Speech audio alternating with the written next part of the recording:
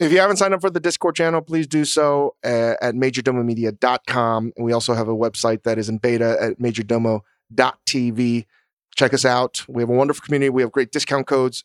If you want some last minute Christmas shopping, visit us for our links to Any Day, to Comet to Coffee, to Athletic Brewing. We still have a great discount for Roy's Panettone. That's a Christmas present that if it's late, it's still going to be fucking fantastic. And all things Momofuku at shop.momofuku.com. We have great discount codes. And all things Momofuku, if you can't go to our Target or Whole Foods, you can get it mail ordered to you, delivered to your door. Our noodles or chili crunch or soy sauces, etc. Now on to the show.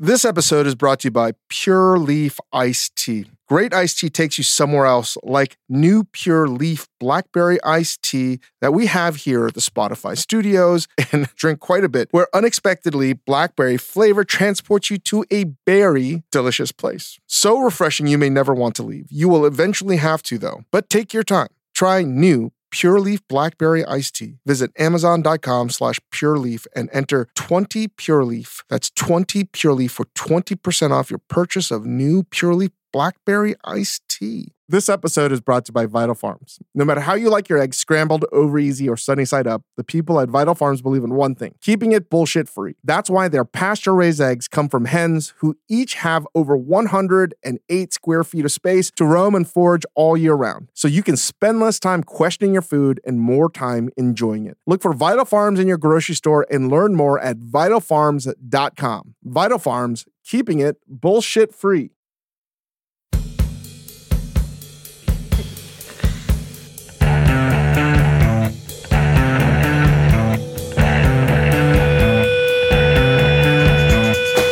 The Dave Chang Show, part of the Ringer Podcast Network, presented by Major Domo Media. We got a two-parter for you today. It is an end of the year moif.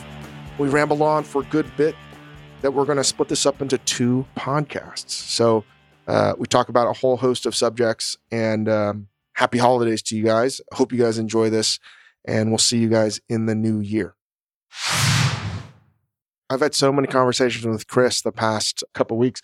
I have no idea if it's conversations that we've already recorded, if they've been on work Zoom calls, just one-on-one. I have no idea. It's now blended into a dreamlike state, like a Christopher Nolan film. I have no idea what's going on. It's 100% true.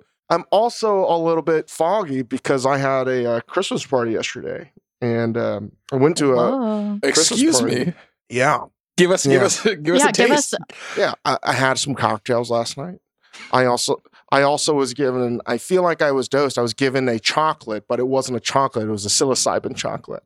Oh. How was your dosage of psilocybin chocolate? Like just an upper, or did you like start to see No, it was definitely just an upper, but it's enough where the brain fog of this morning was like, oh, that's what happened last night. Did you get dressed up? So Chrissy had a Christmas ugly sweater party, and Grace and I bought ugly sweaters when we went to Disneyland on the way home. That they had this beautiful Ewok sweater. Oh, you got one? Yeah, and it's really gorgeous. No joke, Noel. The Changs were like on a mission at Disneyland to find this sweater for him. I need to see photos of this. Grace bought an extra large child one, and it is also just so good looking. It's just like, it's very Duchampian, I think. Is it ugly or is it beautiful? You know what I mean? Right. But this was the party we talked about last time where you couldn't go. Because I was sick as a dog. And I was like, you know what? I just bought this goddamn sweater. And I got to try it out. You tried it out. And I let the organizers know that I was a little shocked that I couldn't wear an ugly sweater and I was going to do it in defiance of the dress code. But then it dawned on me that I don't know the other guy. It was formal, and I didn't know any of the other attendees. I knew that I know probably some people, but I didn't want to be that Rodney Dangerfield. So I wussed out at the last second, and I'm really disappointed in myself. You were going to show up. Somebody did wear a tuxedo, and I thought that was pretty cool. They wound up getting fabulously drunk, and I was like, that's how you do it. Fabulously drunk is a good phrase. So but did you see anybody else there who had thwarted the dress code and just like thrown caution and worn ugly sweater? Some or would you have people been? didn't read the invitation closely enough. So I think there was some people that just showed up and they were a little bit irritated that they were underdressed. And I have to say, probably one of the very few times in my life that I was not the underdressed person. Well, look at that. How are the non-hallucinogenic edibles at this party? Did you eat anything good? Anything seasonally appropriate? There was a lobster roll. And last night I said in all of my stupidity, I haven't had a lobster roll since pre-pandemic. And then I was like, no, we were in Gloucester, Mass over the summer. You had many lobster rolls since pre-pandemic. Was this delicious? It was the best party food I think I've ever had. Whoa. It was all seafood based. Okay. That's fun. And I was like, wow, the food was really tremendously good. And the star of the show were these empanada-like pigs in a blanket, but with like really nice sausages. But the shell was an empanada wrapped around looking like it was puff pastry, but it wasn't. Beautiful. Whoa.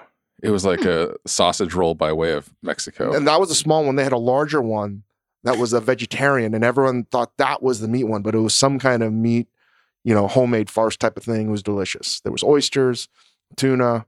It was really good. Did you drink any eggnog? Did you defy your own rules? There was no eggnog there. Okay. But I did have a cigarette last night. Oh, Mr. Chang. That means Mr. Chang tied one on. You tied one on if you went cigarette. I know that about you. You know what I said too? This is another state of euphoria that I said. And I remember I said, gotta say, everybody, this is the highlight of my year. Oh my God. Ay. As Bruce rolls out of his seat. Wow, I was like, guys, I just love smoking cigarettes, and this is the highlight of my year. I haven't had one in like 2 years. This is just so good. Oh my God. Nothing since Mad Men has made cigarette smoking seem as attractive as just like, this is the highlight of my year. My one cigarette. It gave me so much joy to make my lungs hurt. It hurt. And I was like, there's nothing joyous about that pain, but I'm like, there's nothing good about this. This is so bad, yet it feels so right. Here's a question. Yeah. When you, I assume you bummed this cigarette off somebody. Somebody else who was smoking it. Did you catch the brand, and were you surprised by the brand this person was smoking? It was an American Spirit, uh-huh, which has never been my thing, because like if you're going to smoke cigarettes, I don't understand why it would be the healthy version. The quote-unquote healthy version. Oh, there's another just like, once again, highlights. It's not just for any kids listening. American Spirits are not the healthy cigarette. The thing that I found to be really unbelievably stupid of me was to people that I didn't know. And again, the state of mind I was in, I was explaining that. I was like, hey, this is really bad. There's unequivocally, this is so bad for you. I was talking to a recovering multi-pack a day smoker who had a patch and chewing nicotine gum. and I was trying to explain to this person, it's a weird thing to encourage young cooks, but it's a good thing to start smoking cigarettes. This is so insane. This is so insane. And I've tried to explain this before, and no, I don't condone this whatsoever. Zero. I think. Do you remember in The Princess Bride where he keeps on saying that's inconceivable, and then the guy's like, I don't think you understand the meaning of that word. Like, I think that you don't understand the word condone, because what you are doing right now is repeatedly condoning smoking. I'm not. I was saying, like, can I be extremely contradictory here? I think what I was trying to explain is when you start cooking professionally, I think you are shocked by the amount of acid and salt and fat that goes into food. Whether you're cooking French or Asian, it doesn't matter. And the flavors is just so overwhelming that you do it so sparingly, I think, to start. Then smoking cigarettes, besides being horrendous for your health, and I hope my cardiologist is not listening to this, because I just checked off. I haven't had a cigarette in like 4 years. It kills your palate to the point where it deadens it, to the point where you have to learn how to add more than you normally thought was possible. And I think there is actually a weird trajectory that many of the great chefs of the world were all former cigarette smokers in their early formative years as a cook. and then you stop. I think to a point, it's so, I don't even know how to explain the contradiction here. It's actually, I think there's any way to kill your palate to a certain degree, as asinine as it sounds, right? To a degree, what you're trying to recreate is that moment where you're like, oh, I can't taste anything as it is because my normal sort of taste buds is sort of like wants less salt, less fat, less heat. But as you learn, you sort of deaden your palate anyway because you're tasting it so much that it's like Spinal Tap. You take it to 11. Mm-hmm. You're calibrating for a professional level. How come? But you also can taste food. I can taste food made by somebody that smokes cigarettes and has killed their palate. And I'm like, this is gross. Stop. You need to recalibrate your palate or stop smoking altogether. Like, I don't condone it at all. I really don't. But I'm simply saying there's a pattern of really good people with really great palates as a cook, right? When they smoked at a former part of their life. But chef, you told me to start smoking palates when I started cooking. I am not saying smoke cigarettes. Or am I saying smoke cigarettes? I don't even know. Unbelievable. Well, I'm glad you had a good time at your holiday gathering. Man, I didn't know this Dave Chang sentimental best thing of the year. My highlight of the year was smoking a cigarette, and I said that. We've got 10 days to go before the year's out, and you finally found it. You finally found some happiness.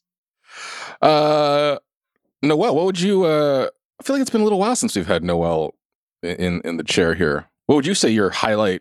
Could you narrow the highlight of your 2022 down to a single thing you smoked? A single moment? Oh my God.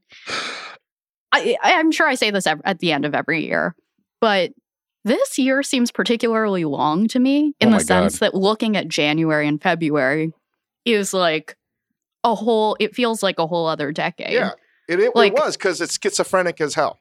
It was, the world is still dying. It still is dying from COVID, but like December of last year was pretty bleak. Oh, yeah.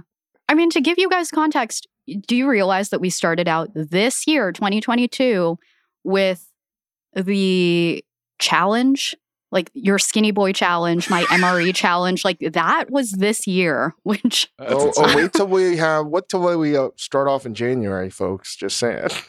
The wheel of constraint. No, this is an interminably long year. Long year, many moments, but I can't pinpoint mine, but Chris, can you pinpoint yours? The highlight of my entire year, the fact that Chang can pinpoint it down to a single American spirit is impressive.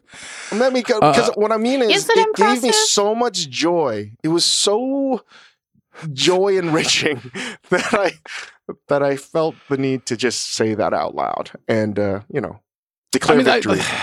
Those are like, even if it's my not next coaching session with Marshall, I'm going to say like, what was your last time you declared victory? When I had an American spirit. Yeah, I hear what you mean, though. It's like in that moment, okay, maybe if you went back and did like a rigorous study of your entire year and every moment you lived, like and you ranked them, maybe the cigarette wouldn't be at the top of the list. But recognizing a moment in that moment as like a truly happy, joyous, 5 minutes, I think that's an important thing to do. And I'm like looking back through my photos right now, I'm like, I don't know what the highlight of the year was. Something to do with my kids. Yeah, I made a lot of brown food. I clean a lot of poop up. Oh my God. Maybe I need an American spirit. Maybe that's what this is all telling me. What was your top song on Spotify? Oh my God. Oh God. Let me look it up. I'm going to tell you right now. Mine was Hooked on a Feeling by Blue Sweet. Why were you playing Blue Sweet? Next one was Yellow Submarine by the Beatles. Oh, these are and kids. Then the entire album of Pet Sounds. And then Can't Stop That Feeling by Justin Timberlake. Yeah. That's my top 10. Oh, this is all Hugo songs. And We Found Love with Rihanna and Calvin Harris. He's a big fan of that song. Clearly phasing himself out of Yellow Submarine. And this year was a lot of Ooga Shaka, Ooga Shaka. Really huge fan of. Play the Ooga Shaka song. Oh my God. As I look for mine, Noel, you have yours. I don't know how to find my Wrapped.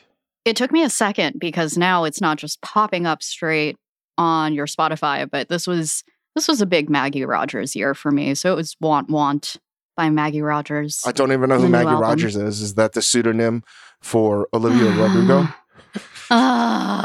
It doesn't matter. It doesn't matter. Never mind. Wait, how do I find my 2022 Wrapped? It's too late to be looking for this thing. Oh, here it is. You open your phone, you go to search Chris Ying, and then at the top of it says 2022 Wrapped. And in order, you'll have your songs in order in a perfect playlist. I see it. What do you think it is? Lil Wayne. I wish it was Lil Wayne. Fuck, dude. I wish.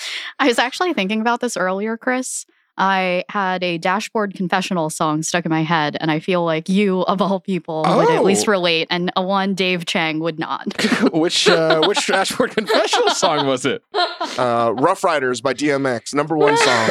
No, you guys forgot that this is the year that the Encanto soundtrack was big. So it's all the Encanto soundtrack songs. There's a bunch of songs from some of our dinner party playlists on here, and then a bunch of kids bops. Save Your Tears, Deja Vu. Just mostly Disney stuff, though. Oh, and some Toots and the Maytals. We got a lot of Toots playing in this house with the kids running around. Man, my musical listening has just it's plunged faster in taste than the stock market has. Faster than cryptocurrency. Yeah. It's like the FTX of musical taste. I was going to say, there's like not a single song on here that I would be like proud to tell you that is on here. I mean, there used to be a real exploration of new and interesting things. No, it's just Ooga Shaka. Ooga Shaka. Yeah. Dads. I Just can't a bunch of stop. dads. By the way, I've been told the Avatar 2 is basically a dad's movie. Oh, no. Oh, really? Mm-hmm. Oh, because Jake Sully has a baby with what's Zoe Saldana, and Kate Winslet's in it, and Sigourney Weaver plays the teen kid or something, right? Something like that. Yeah, she plays the door that Kate Winslet floats on. What? I want to see that movie. I know it's been 50 years since Avatar came out, but I'm in. It's a dad. I've been told by numerous people this is a dad's. We may have to do a dad's breakdown Of this movie? Okay. Yeah. Does this seem like, before she says anything, Chang, does Avatar 2 seem like a Noelle movie? What would you, if she had to rate it 1 to 10 on like her desire to see it? Zero chance. 0, 0, 0, 0, 0, 0. I would say there's more of a probability that boiling water at a rapid boil you'll be able to capture in the moment where there's 0 bubbles on the surface. All right, there's more of a chance of that happening. Statistically, highly unlikely, but in infinity, there's a chance that might happen, right? At some frame of a millisecond, that a surface of boiling water in a pot would be completely still, right? I think underneath her cool exterior, there's a dorky Asian, and I'm going to say she's an 8 out of 10 on this. No, Noelle would not be caught dead. 8 out of 10, desire to see it. 7 out of 10. Noelle. There are fewer movie franchises in the world that anger me as much as Avatar does. I want nothing to do with it. I want nothing to do with it. Why are you upset about Avatar? You don't like the environment? You don't like Jake Sully? No, Me, Jake Sully. I see you. I can't deal with it. It's too much. It's too much money for a mediocre quality product. I don't want to watch it in 3D. What do you got against blue people? Discriminatory against blue people. What do you got against blue people? The Na'vi, clearly. What do you got against tall Smurfs? I don't know. Noelle is I don't know what to tell basically you. the colonel in Avatar. He wants to create Na'vi genocide. Yeah. She wants that unobtainium, but she doesn't want these blue people running around. The fact that you remembered unobtainium is unreal. Do you know how many times I saw Avatar like in the theaters? Like It's so I've seen it right. a lot of times. Man, you are a super nerd. I know. I know. I mean, I'm only a nerd in specific things, but I could never remember unobtainium. It's a good name for an element. I thought it was a good name. All right, 0 out of 10 for Noelle. Okay. Yeah. The fact that you don't know that is shocking to me, Chris. What? That it's That you she's think an Avatar hater? I had no idea. I thought that she would be into it. You clearly can't read her. You have no idea none of that registers you. You don't speak Noel. It's okay. Okay, but so Noel, of those franchises, of like the dorky franchises, like you said, there are a few that you care about less. Rank the franchises for me. Give me one that you actually care about. Oh, that I care about? Like Harry Potter. Okay. Everything Marvel. Does that include the new? No, it does not include. Magical mystery beasts or whatever. Okay. No extra beasts. No. Is Just Grace into those? OG Harry Potter. Does she like the what is it called? Fantastic Beasts. Grindelwald. Fantastic Beasts. Yeah, because she's a huge Potter fan, right? Is she into those? Yeah, I've taught her everything I know about Potter. Okay. All right. So Harry Potter. Where are you on Marvel stuff? Oh, hi. Yeah. Like it's basically a very close second, only because they don't hold as much of like a childhood memory I feel like to me as much as Harry Potter. Marvel is at the precipice of imploding. Feels like. Yeah. Feels dicey.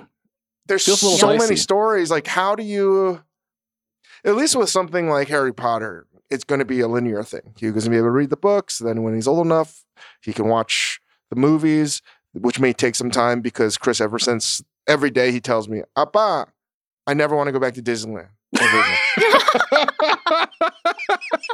It's so scary. Musua, it's too Musua. It's like, he said that's like too scary in Korean. So I think watching Harry Potter is many years away. Yeah. But if we start to watch things like the Avengers and just the Marvel Cinematic Universe, number one, that's like 140 hours, I would say, of content. Maybe more. It's probably like 300 hours of content. You're looking at 8 straight weeks of how do you do that? And there's so many references. It's just too much. So I don't know. That's what the funny happens. thing. Like, do you think? Okay, let's say like Hugo is 10 years old and getting into Marvel stuff. Do you think that? I mean, that's the thing. We all were here when Marvel stuff started, right? Like we were all like into it because we saw the very first Iron Man all the way until whatever the most recent. I collected stuff. the comic books. Yeah. I mean, so did I, bro. Iron Man. But I'm saying the cinematic universe unfolded in front of us. Does Hugo go back and be like, oh, there was this movie in No, because you know what's going to happen 2006? by the time that happens is there's going to be a new redone. But I think we're headed towards a phase where everything gets redone all over again. Well, that's what they feel like they're setting up with this multiverse, Yeah, right? and they're going to build it in. They're going to Yeah. build it in, and like everything gets redone, and the world gets smaller all over again. It's just it's a little bit like the Matrix storyline where it gets reset. I think they're going to have to build that in. I feel that way too. Because how do you explain it to a kid? You can't. They got to bring it back down to like one simple storyline all over again. I feel like what's going to... If not for Hugo, for me. I was going to say Dave is the one who needs it, right? The first like 30 movies just being about like chasing these jewels made a lot of sense for us. Just like, you got to get the jewels. Okay, I don't understand the multiverse. I barely understand the cloud. Oh my God. So what's your number one? Well, I think this is going to be a cultural thing. Year end. What's your series of the year? TV series of the year? I have mine. Screaming number one. Andor, without a doubt. Andor? Oh, so good. I haven't watched it yet. Huh. I think Andor is the best TV series of the year, and I'm not just saying that because I like Star Wars. I think it was incredibly smart, well done, and it takes away from the narrative of the traditional Star Wars universe. It's awesome. I have been without a TV for 4 months, so I have not watched very many series. So Noelle, you do this as I scroll through my phone to see what I've actually been watching. I don't know. Is it too lame to say that it really was still White Lotus for me?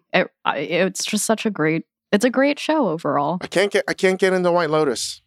Oh, interesting. It hurts to watch. It hurts real bad. I mean, I can into understand it. I understand why you might not like it, but I mean, Grace loves it. I just Why would I not like White Lotus? I mean, I'm curious to hear her answer because I feel like that was like a lot of shade thrown in your direction. Just like, I can see how a show lampooning you would be upsetting to you to watch. I think it's just too many layers of like, well, the entire setup of like, this is all based off of like, different things. So first money and then sex, and it just being like the ultimately hyper specific. So White Lotus is making the connection that money and sex are interconnected. No, every season is about a topic. As I watched the first episode of the first season of White Lotus, I had my laptop in my lap, literally debating whether or not to book a hotel room that had a plunge pool or not. And I was like, fuck. I can't watch this series. I think it's just like too much satire in one for Dave. That's honestly what it boils down to. Right. I'll make sure to never watch White Lotus. That's not gonna be a problem. which is crazy because like Bill Simmons won't shut up about White Lotus. Can I just make a statement about this? I feel like white people love White Lotus way more than anybody else. I think it might be true. I mean, that's generally true, I would say. Of the people that I know that like White Lotus. Like gluttons for punishment. Is White Lotus the filet mignon of TV? I don't think that's it. Or is it more of a beef Wellington? No, it's like right. It's cooking by numbers, and it looks like it's awesome, but it's enough of an intriguing thing that people are like, "Oh, this is amazing." It's like, to me, it's like the giant pickle they served at Disneyland. We're just like, I can't believe you guys are into this. I mean, we had that actor on the Hulu show that we were filming, and I was the only person, and they were on White Lotus. Yes. And I felt like the biggest asshole because I was the only person in the room that had never seen White Lotus.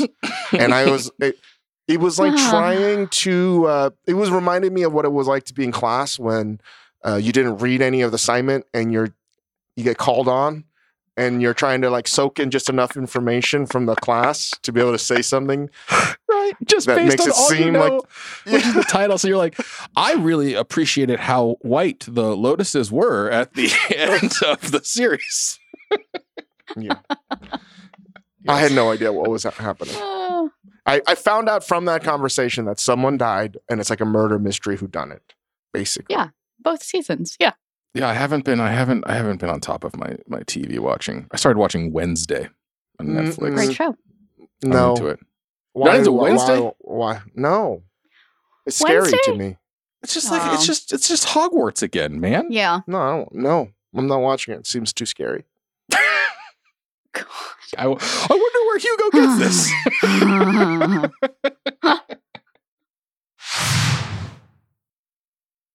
Apple Card is the perfect cashback rewards credit card. You earn up to 3% daily cash on every purchase every day. That's 3% on your favorite products at Apple, 2% on all other Apple Card with Apple Pay purchases, and 1% on anything you buy with your titanium Apple Card or virtual card number. Visit apple.co/card calculator to see how much you can earn. Apple Card issued by Goldman Sachs Bank USA, Salt Lake City branch, subject to credit approval. Terms apply. This episode is brought to you by Vital Farms. No matter how you like your eggs, scrambled, over easy, or sunny side up, the people at Vital Farms believe in one thing: keeping it bullshit free. That's why their pasture-raised eggs come from hens who each have over 108 square feet of space to roam and forage all year round. So you can spend less time questioning your food and more time enjoying it. Look for Vital Farms in your grocery store and learn more at vitalfarms.com. Vital Farms, keeping it bullshit free. This episode is brought to you by Cars.com. When you add your car to your garage on Cars.com, you'll unlock access to real-time insights into how much your car is worth. Plus, view its historical and projected value to decide when to sell. So when the time is right, you can secure an instant offer from a local dealership or sell it yourself on Cars.com. Start tracking your car's value with your garage on Cars.com. I wanted to give you guys my top 10 new restaurants of 2023. Of Number 2023? Yeah. Oh, look at this guy. Let's hear it. The Mindful Kitchen in Los Angeles. The Forking Path in New York. Urban Forage in Chicago, Illinois. Number 4, The Naturalist in San Francisco. What is 5, The happening? Crafty Table in Dallas. 6, The Epicureans in Washington, D.C. 7, The Local Fair. 8, The Farmer's Garden in Miami, Florida. 9, coming in 9, The Artisanal Kitchen.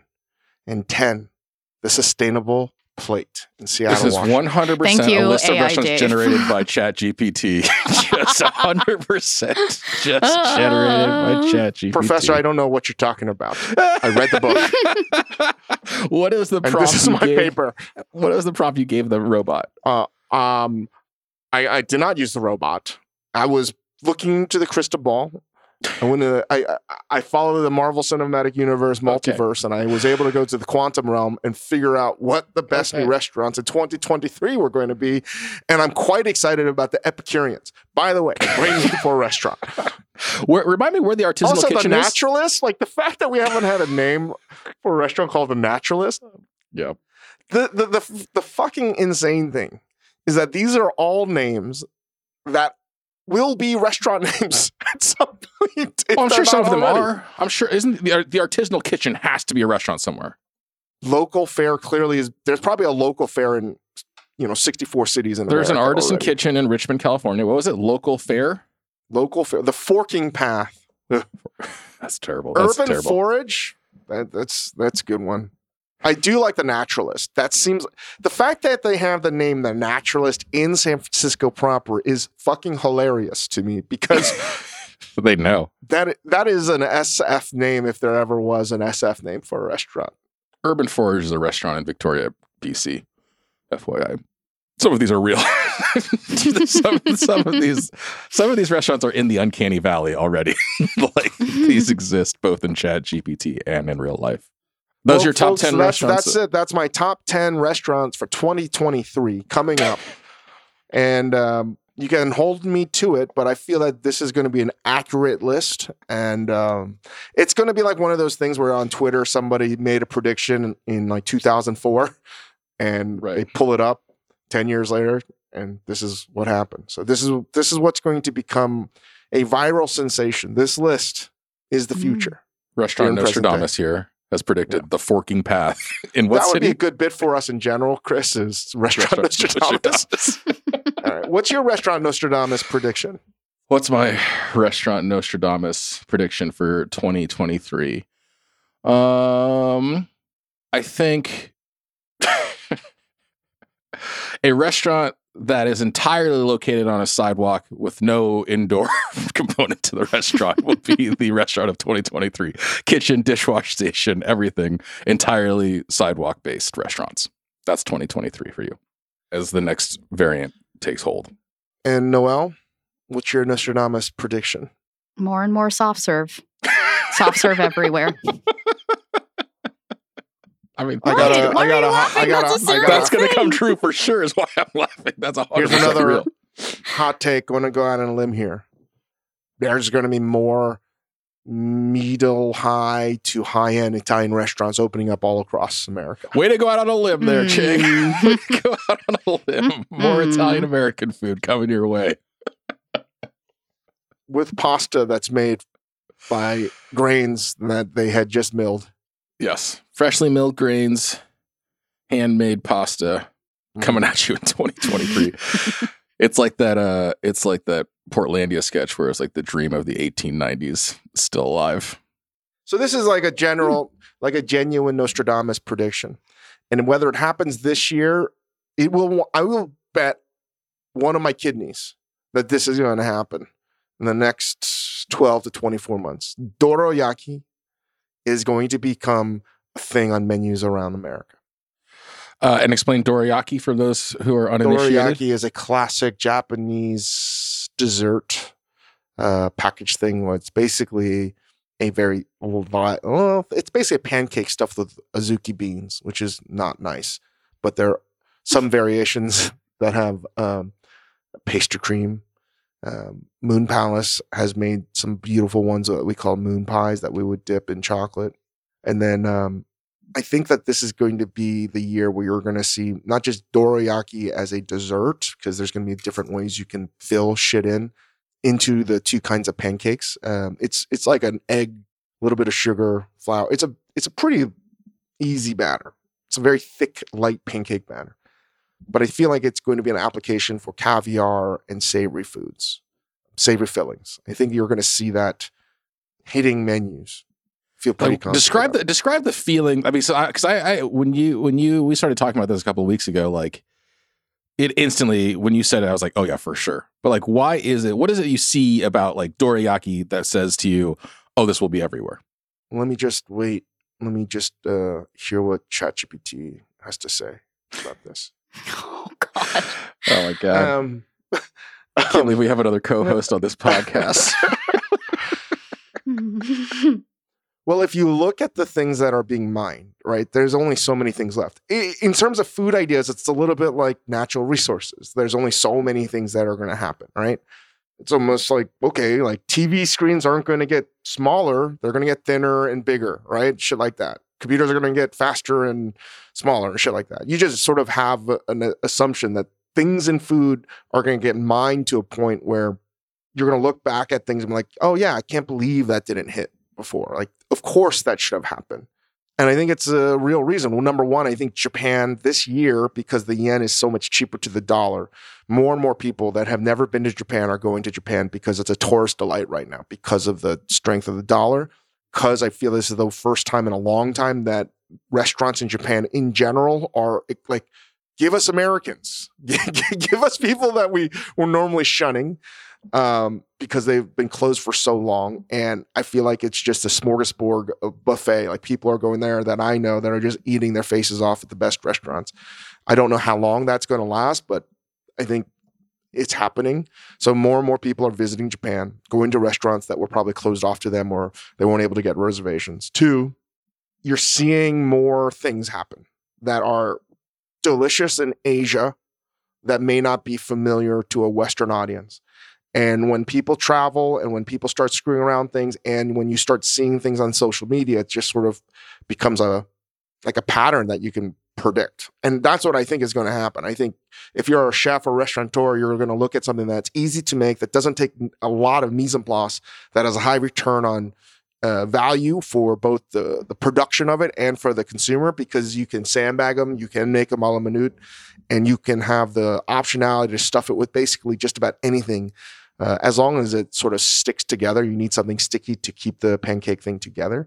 So I think you're going to see a lot of versions of this. I could be totally wrong. I mean, I think it's like unknown to audiences, but like totally familiar at the same time, right? It's like brown and fluffy pancake sandwich. Yeah, I think a lot of people might have had it in Japan, and there's some versions throughout Asia. They may have tasted it, but they're like, eh. But those are the kinds of ideas that have not sort of reached critical mass or even like fluency that are the perfect candidates to like take a big bet on that will become something huge. It's like birria tacos came out of nowhere, right? Not that it came out of nowhere, but in like it was like a perfect storm for it to be like, oh, this is the thing that is going to. And like before that, it was like before the pandemic, like everyone was making like Zug, you know. They're just things that you're like, oh. I feel like I've seen tons of taiyaki everywhere, but I don't think that has the legs for full penetration. The reason why taiyaki is not going to happen is because it's croissant and you need puff pastry. It takes a lot of like equipment. You need that fish iron. And if you don't know what taiyaki is, it's traditionally still filled with azuki bean, and it doesn't always have to be in the croissant dough. It can be something that's a little bit more like waferish. But that hasn't really caught on yet because I think it's more difficult to make. You know what I mean, also Chris? too specific, right? Yeah, it's more difficult to make for sure. It's also like this specific thing of like, why am I eating this fish-shaped pastry as opposed to like, it's a pancake sandwich. Everyone will grab And the reason instantly. why dorayaki, I think, is going to work and become a viral thing is it's extremely pleasant to look at when done well. When you cut it in half, it's very, very social media savvy. It is telegenic. See, here's my challenge to you, though. I still feel like dorayaki needs one more step. Is it that it's extra fluffy when it's broken apart? What is the filling that goes along with it? Because the thing that worked for birria tacos is the idea of like the dipping and then the cheese pull with it too. And with dorayaki, you're still getting kind of a one. It looks nice, but I'm trying to imagine the TikTok around it. I'm trying to imagine, like, what is the action? What's the jiggly? Is it jiggling the way that, like, Japanese I think it's cheesecakes will? I think it's what Chang just said. I think it's the slice and half cross section reveal of, like, here are my four layers. And the perfect. Like also, if you make dorayaki, the steps are all things that can be done and understood in under 30 seconds in a visual way. It's a very step by step. There's like 5 steps really, right? Mixing ingredients, you make the dough, you make the filling, you assemble it, and then you have the payoff where you cut it in half, right? If I was a betting man, which I am, if this was an odds, if this was like betting on somebody winning MVP or something before a sports season starts, this would be my big bet. But basically, I mean, yes. I mean, I agree with that. But basically, you have declared a high school student in Japan is going to become the NFL MVP next season, which is like an impressive bet. You're getting good odds on that. It's like in sports. There's a couple Japanese players that just had the sort of transaction fee paid to go to the major leagues. It's like, I bet this guy Ohtani is going to become MVP. I bet Ohtani's MVP. Yeah. And when it happens, everybody, you heard it here first. And the reason why I'm going to be correct is ChatGPT just doesn't let you down.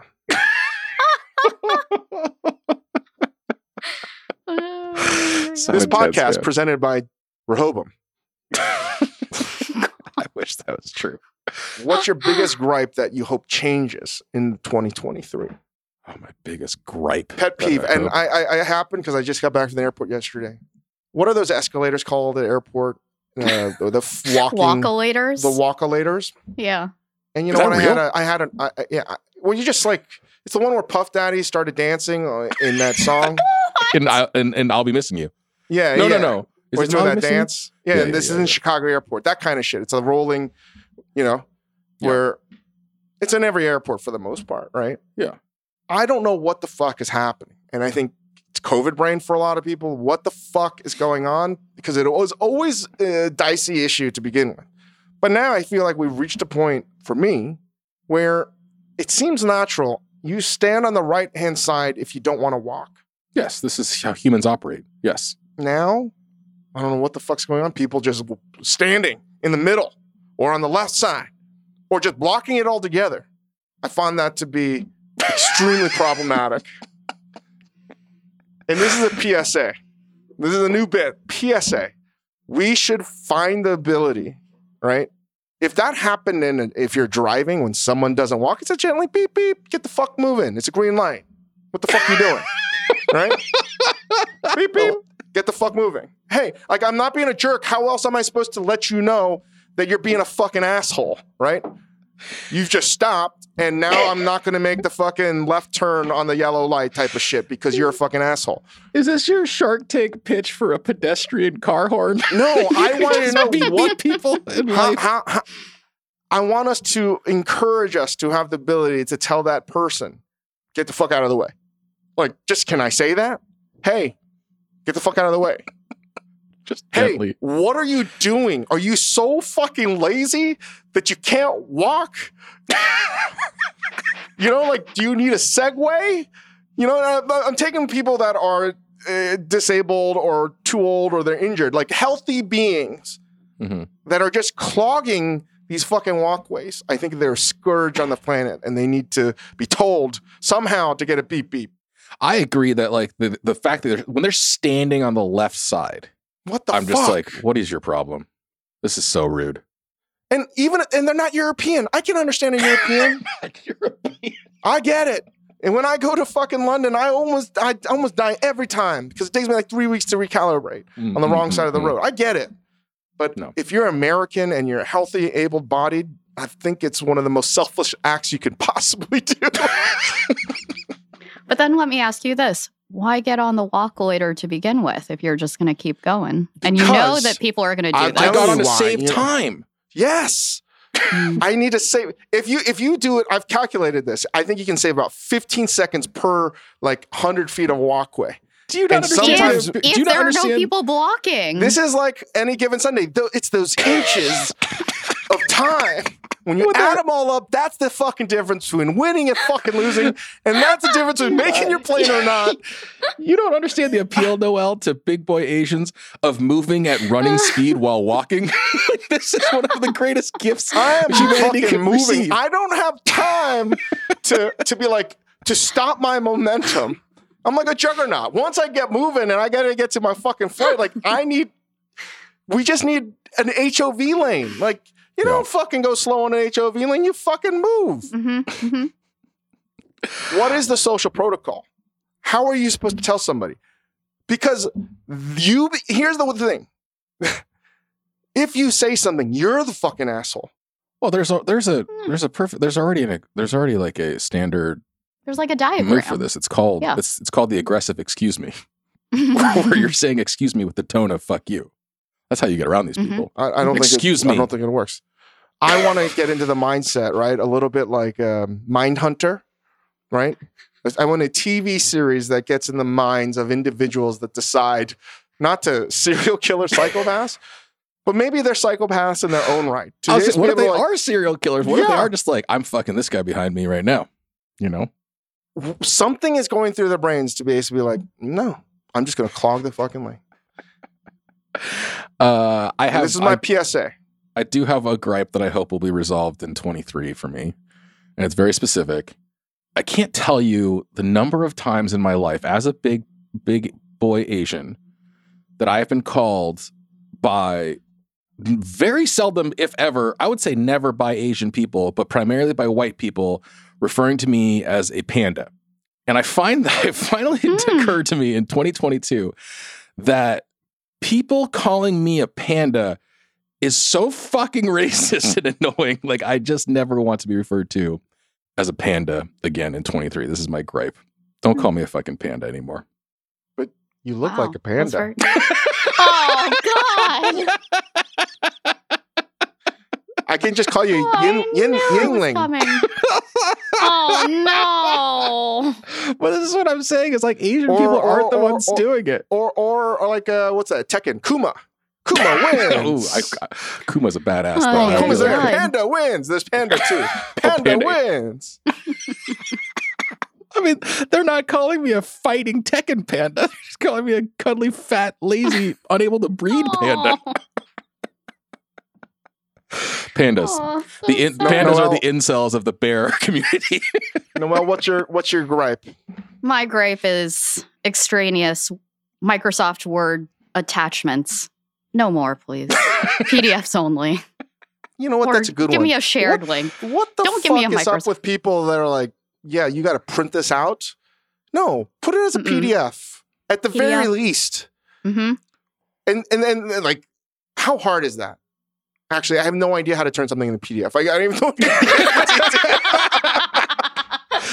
Dave actually just sends all of his texts and emails as Word documents that he writes and then just sends to us as attachments. He doesn't know how to type in the body of the email.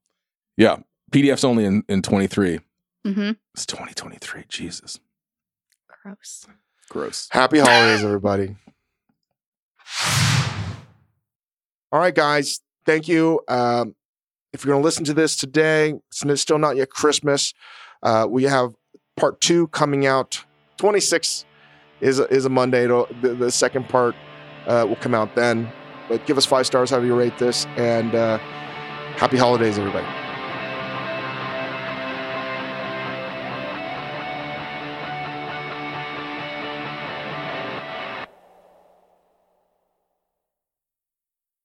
This episode is brought to you by 20th Century Studios' Kingdom of the Planet of the Apes. As a ruthless king builds his empire at the expense of the remaining human race, a young ape will fight for the future of apes and humans alike. Kingdom of the Planet of the Apes. Enter the kingdom in IMAX on May 10th and in theaters everywhere. Get tickets now.